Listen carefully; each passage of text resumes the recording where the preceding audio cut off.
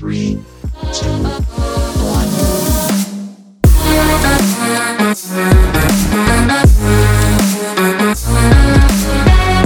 Hello and welcome to this week's edition of Trees 3 here on Sports Tree Ltd. Folks, I'm Connor Roundtree and we've got an amazing show lined up for you today, and it all starts with our news and notes. Phil Mickelson leads the Wells Fargo Championship through round 1. George Springer is back on the Blue Jays IL. Jake Paul stole Floyd Mayweather's hat yesterday at a promo for the Logan Paul and Floyd Mayweather fight. Somehow, someway, these two idiots have done the impossible. I'm talking level of walking on water. These two dweebs have made Floyd Mayweather look like the good guy.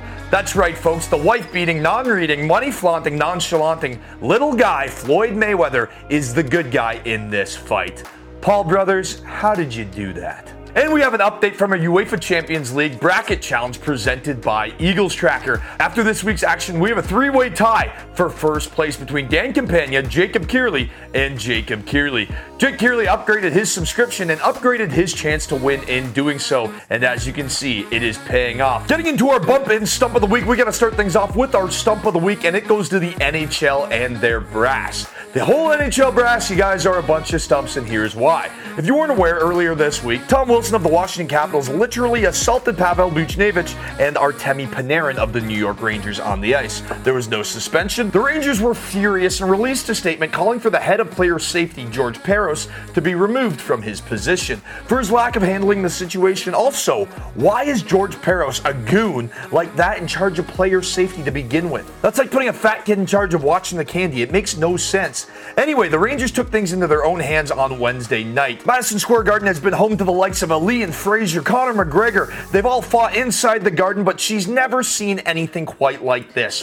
100 penalty minutes in the first period. Buchnevich got suspended for a high stick that was more of a cross-check to the face of Anthony Mantha. But Tom Wilson, who ended Panarin's season, got off with a $5,000 fine. I agree that Pavel Buchnevich should be suspended for his actions, but he's a first-time offender. Tom Wilson is a repeat offender. So let's get some consistency here, NHL. And if you're the head of player safety and you dealt with this situation and you think you dealt with it well, why were there 100 penalty minutes in the first 20 minutes of the next game? You don't need a second-grade education to realize that you're not doing your job all that well. Well, the NHL has now fined the Rangers $250,000 for their comments. Parros still has a job, and Wilson, who after the incident was in the penalty box flexing like a helium-inflated Daffy Duck, is still playing. My kitchen sponge has more backbone than Tom Wilson. Wilson, Parros, Gary Bettman, you guys are our stumps of the week, and you are an embarrassment to our game of hockey. Honestly, when you guys leave the game, it's going to be a better place.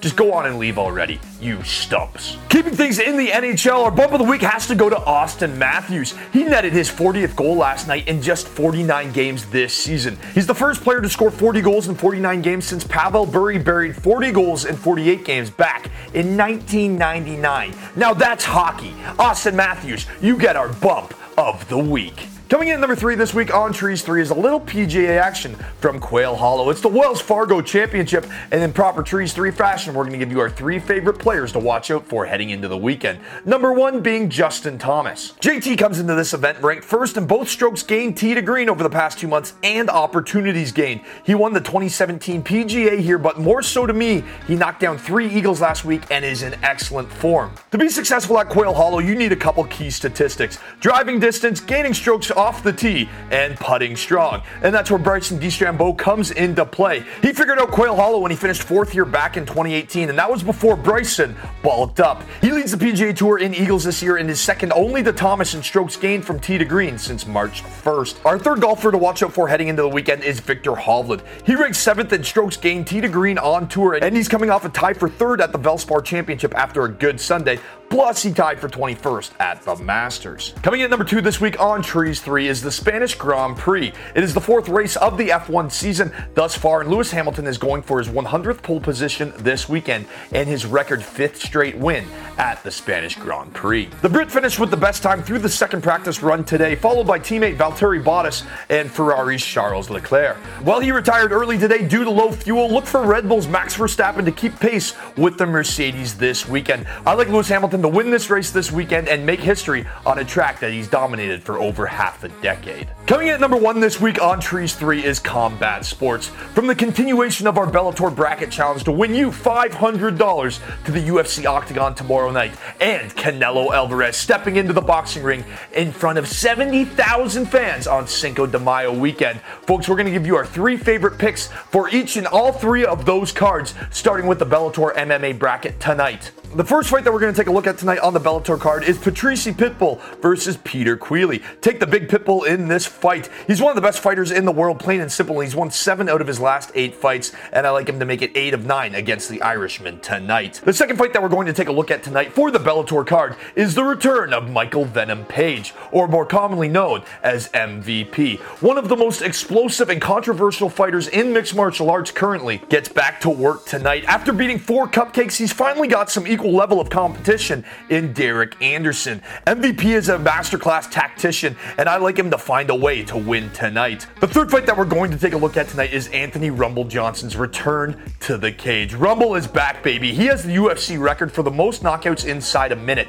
He's knocked out 5 guys inside of 1 minute inside the UFC. That's absolutely absurd. Top quality competition lasting less than a minute. His fight against Jose Augusto tonight is the last in the first round of the Grand Prix and of our bracket challenge. Sign on to Sports Tree to see where you stand in the race for $500. While Rumble has been away from the cage for 4 years, he's still one of the most dangerous strikers in the history of mixed martial arts, and I like him to come back in emphatic fashion tonight. We're going to give you a 4th fight to look out for on the Bellator card, because hey, why not? It's only the main event and a title fight. It's Juan Archuleta versus Sergio Pettis, and Sergio Pettis, he's a UFC veteran making his way over to Bellator. He's won 3 straight fights, but now he moves into the Bellator Elite. Juan Archuleta has gone 20-1 in his last 21 fights, and his lone loss came to the current 2-weight world champion, Patricio Pitbull, the Little Pitbull. I like Archuleta to defend his belt and give Pettis a rude welcoming to the Bellator Elite. Moving over to the UFC for some action on Saturday night, we're going to look at a fight that's a mix of styles. We have a wrestler in Gregor Gillespie going up against Diego Ferreira, a pure striker. Ferreira lands over 4.85 significant strikes per minute, but could be in for a long night against Gregor Gillespie. Gillespie averages over 7 takedowns per 15 minutes of octagon time and is the best wrestler in the division